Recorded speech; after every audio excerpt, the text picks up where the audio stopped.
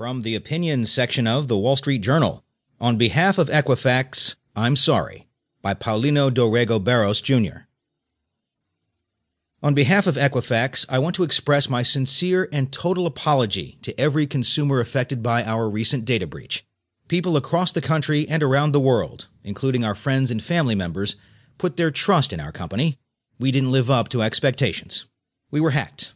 That's the simple fact. But we compounded the problem with